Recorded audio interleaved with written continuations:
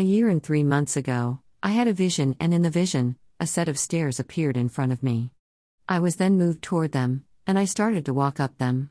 When I got to the top, I stepped out into a big expanse. As I did, I saw a man standing off away from me. He was looking down at a big open book. He then looks up at me and moves toward me. As he gets to me, he holds the open book out toward me.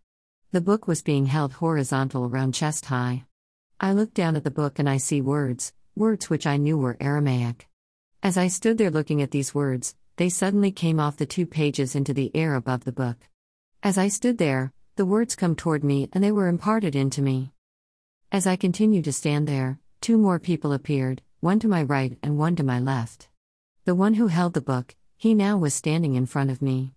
As I stood there, the one to my left was suddenly holding a scroll in his hands. He reached out with his left hand and gave it to the man standing in front of me. The one to my right, he reached out with his left hand and in his hand, he held a sharp-edged knife. He moves the knife toward the man in front of me. The one in front of me held the scroll outward and the deep red ribbon that was around the scroll was cut by the man to my right. The man standing in front of me then unrolls the scroll. There is nothing holding the scroll, it's floating in the air. He holds one end with his left hand and unrolls it with his right. I'm standing there in awe of what I am seeing.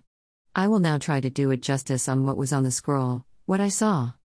As I looked upon the scroll, pictures/images and words were being put onto it, etched, like a laser, onto the scroll. Sparks were flying up and out, as it moved along the scroll, embedding, forming these things onto it. When it was finished, I looked at the man in front of me.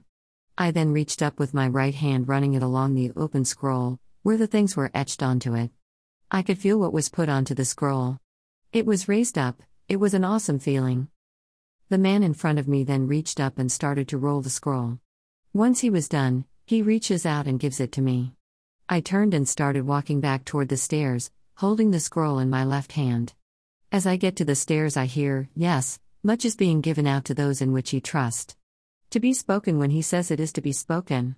For the call has been given. The words have been spoken.